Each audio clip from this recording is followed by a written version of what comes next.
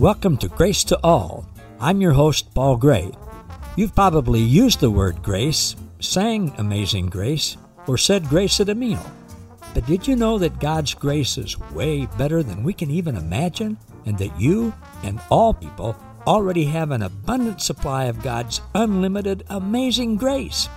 Today, we're going to hear the truth about God's amazing grace to all people.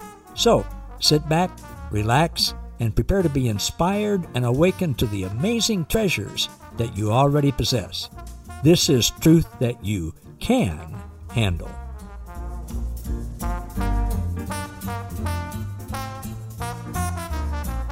Hello and welcome again, everybody, to another edition of Grace to All with Paul Gray, and I'm back with my new friend, Capri Green, from just outside of the Dallas Metroplex in Texas. And if you didn't hear our episode last week, please listen to that because it's a great precursor for today. And Capri's two little boys, starting at age 4, each one of them started introducing her to the real God, as Jesus calls Papa, the only true God. Totally changed her life. And gosh, what a story she has. And I could tell just from our interaction on Facebook what a sweet, full of joy young lady she is. And so it prompted me to contact her and ask her to be on the show. So welcome again, Capri. Yes, thanks for having me, Paul. It's my pleasure. And you mentioned last week that you've written down these things that your sons have shown you about their time of going, they don't call it heaven, but going to be with God. And you've put these things in your journal and you've talked about them. So tell us about some of those things and what you're doing with those now. My boys each have a journal, and I just kind of write down what each of them is experiencing or what they tell me, or even their dreams. Sometimes I'll write down their dreams in the journal, and I'm trying to recall really what's the last thing I wrote in my son Jedediah. He's 7 now. The way he describes God, this light, he always says God's favorite color is gold. And that he says heaven is gold, because I kind of just said, okay, let's just call this heaven so we can this place that, let's just call it heaven so we can talk about this. And a little one, I go, well, Solomon, when you go to the sky house, he calls it a sky house. What do you hear? And he always tells me, I always hear, I love you. I love you. I love you. Wow. He'll just say it over again. I love you. I love you. I love you. I love you. Wow. And it is so, oh my gosh, it's so warming and so heartfelt. And because these boys, they don't go to church. They're not in Sunday school learning all the stories, and how they describe and explain the love of God is just amazing. And so I just started trying to keep a journal of everything that they experience. Jed right now is learning self-control. So God, like when he gets angry, because he says God's never angry. God's always happy. And so he can hear. And he's like, I always hear this voice talking to me. And Mom, it's just so hard, when I'm angry. And as I try to tell him, it's okay to be angry. God gives us these feelings. It's like, it's just what you do with that anger. There's a healthier way to deal with anger. And so, but it's just so neat that God walks him through everything. It kind of takes like a burden off my shoulders in a way that I just know, I just keep pointing Jed to go inside, and hear that voice and just listen to God and just do exactly, what you hear and follow that, because it's full of love and grace. And it's like God sees you completely perfect. There's absolutely nothing wrong with you. You know that. And you know this, Jed. And so it's like, it really helps me in parenting. Because it's like, yeah, I can imagine. I'm not screwing up. And so that's, to me, parenting. I feel like it's not about pushing your beliefs on your child. I'm not trying to force them to believe anything. Honestly, I leave it completely wide open because I don't want to confuse them. Because I know I still have probably a long ways to go, and they're just so pure and open, and their minds are so pure, and they just look at the world as if nothing is wrong. They look at the world so beautiful that there's not a screwed up people. Everybody's beautiful. The world's beautiful. Creation's beautiful. And I just want to keep those minds like pure like that so they can hear clearly and see clearly So I just write it down in a journal, and I try to continue to talk to them about it. That's so beautiful. And it reminds me, of when Jesus told the disciples, you got to be like a little child to see the kingdom of God, not to earn your way into it, but to see what already is and not be childish, but be childlike. Gosh, that's so wonderful and refreshing to hear that. It makes me think, Capri, of a Facebook friend I have. I don't know if you know her or not, Melissa Rimple in Canada. And she's a singer, piano player, songwriter, and a blogger. And she wrote a blog recently called Butterflies and something else. I forget what the other word was. But she sensed God leading her back to where she was and what she was like before creation, before God created anything, before she was born, before she came here. And God just showed her that from before the beginning of time, she was pure and perfect and fun and childlike, full of light and full of joy and full of music. Love that. Well, me too. And it so touched me that I just got away that evening and got in a real quiet place, and I call him Papa, and I just said, Papa, if you want to show me something like that. And he did. And it was the most amazing thing. And I think what you said in our last episode, it's looking within, seeing what's already, something to the effect of seeing what's already true, what's already there.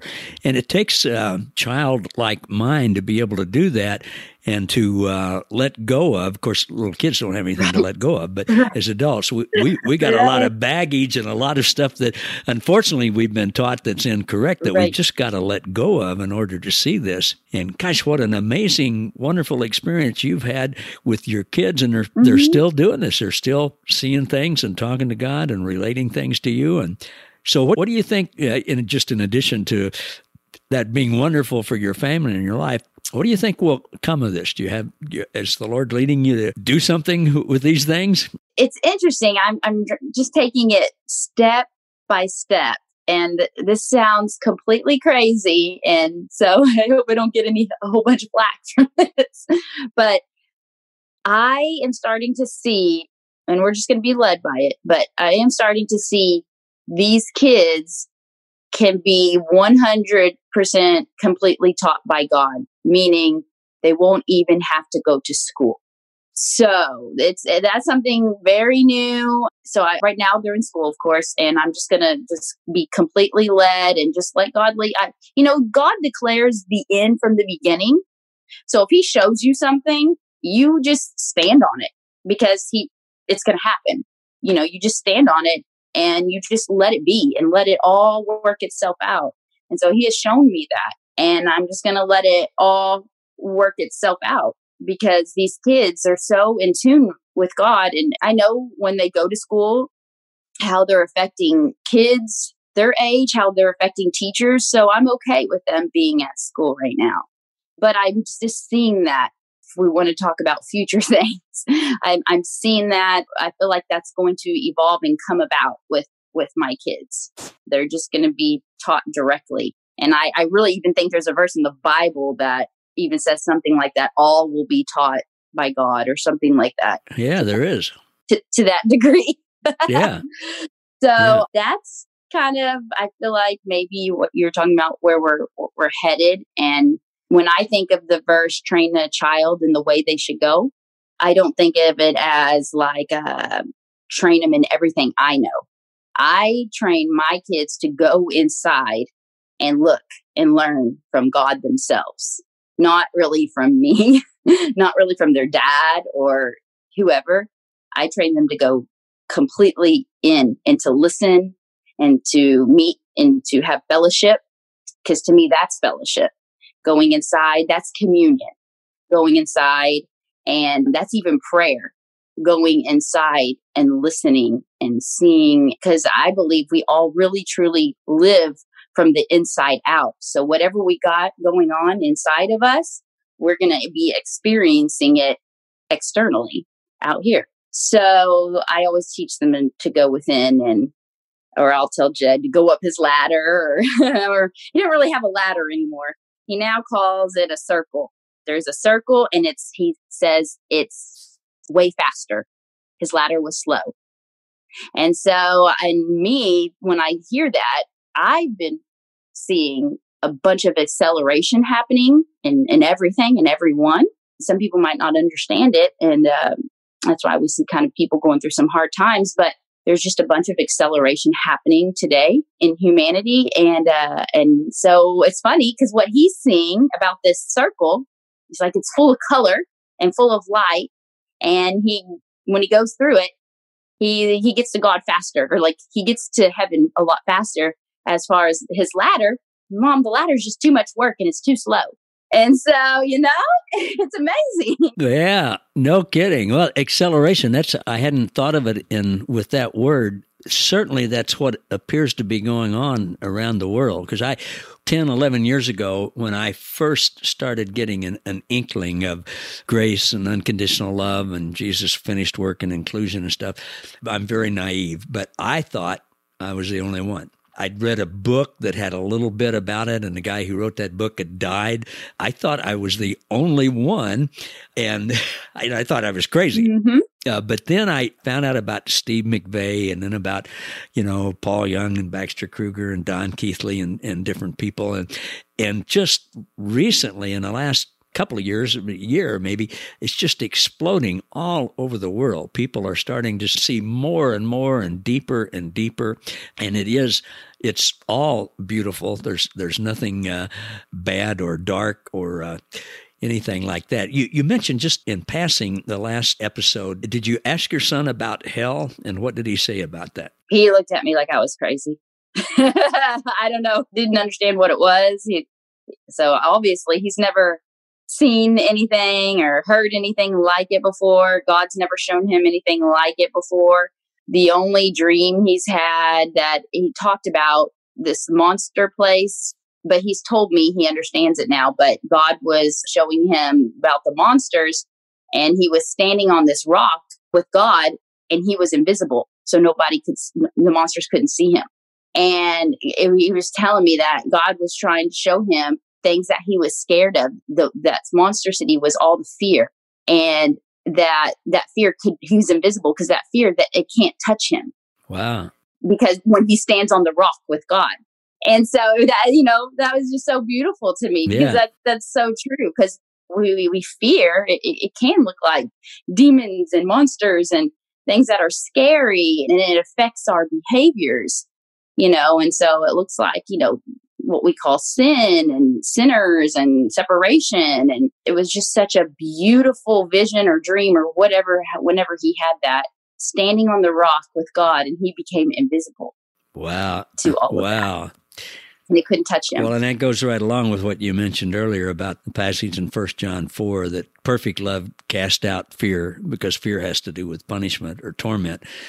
And that's just not God. That's not what God does. That's not what God's about. And that's really good news. And unfortunately, it's hard for some of us to get over that hump, because we've just been taught that all our life. But when you have your own kids tell you about that experience, I can see that would lend a lot of credibility to it.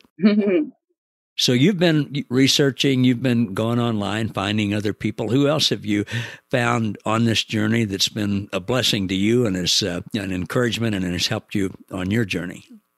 Right. Well, I have found people even in your group. There's, Dr. Kay Fairchild, and there's Kyle Butler and Lynn Bennett and Catherine Toon, Mike Porter, the Henshaws, Dr. Bill, and I'm trying to think of all the different people out there that are actually just come on and speak on Facebook and on Facebook Live. And they do, I think Kyle and Lynn, they do the Grace Line. And I've actually met a bunch of them in person back in the summertime. Mm-hmm. Oh, I saw that. You went to a conference type thing with them, with Catherine. And, so I remember that, yeah. Candy Corser and they're all these people. Especially those that were pastors before and actually came out and admitted where they were, just confused and it just let it totally change them and change their lives. That's so hard. I have so much respect for them that have actually come out and started speaking, because I know there's a lot of pastors that won't, because it would ruin their life. And they think it would ruin their ministry. It would hurt their ministry. It hurt their lives, as far as what they built their empires that they've built.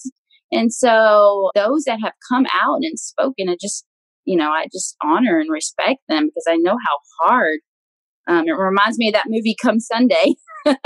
Yeah, no kidding, with Carlton Pearson. Yeah, it can be extremely hard. We started our church with a handful of people back in 1991, and it grew to a nice little church. We were about 250 people. We had a medical clinic that's still going for uninsured people, and we're doing a lot of nice things. And then when I started getting this message, I quickly preached it down to about 125. And then when I really started seeing inclusion, and that, as you mentioned, your son told you that God is in everybody's heart, and I started teaching that, another 100 or so left. And yeah.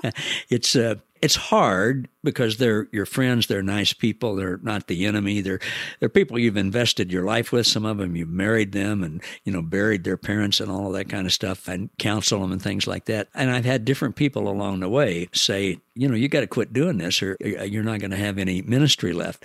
And I basically said, you don't understand. You can't quit teaching this. Once the Lord shows you who he is and what he's really like, you just can't not say that.